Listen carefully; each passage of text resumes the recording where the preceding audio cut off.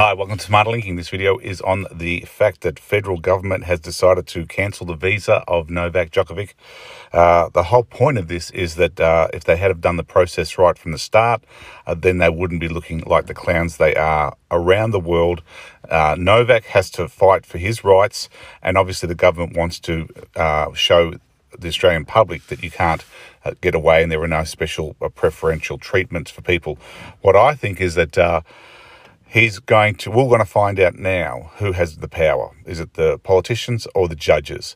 My opinion is the judges will allow him to stay. The reasons for cancellation really don't stand strong now. And if you want to hold international sporting tournaments in any country around the world, you need to clarify the rules in which people are allowed to have exemptions.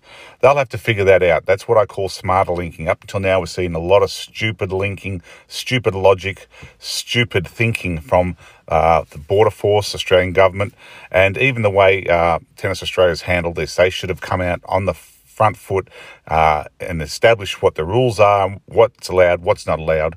If you want to learn how you can improve every area of your life with SmarterLinking, then please check out some of the videos linked in the description below. They share with you ways to improve your memory, take control of your thinking, and have a better understanding of your emotions. You see, everything we do is a process of linking, so the only way to improve your life is to improve or master the way you're linking your life. Bye for now.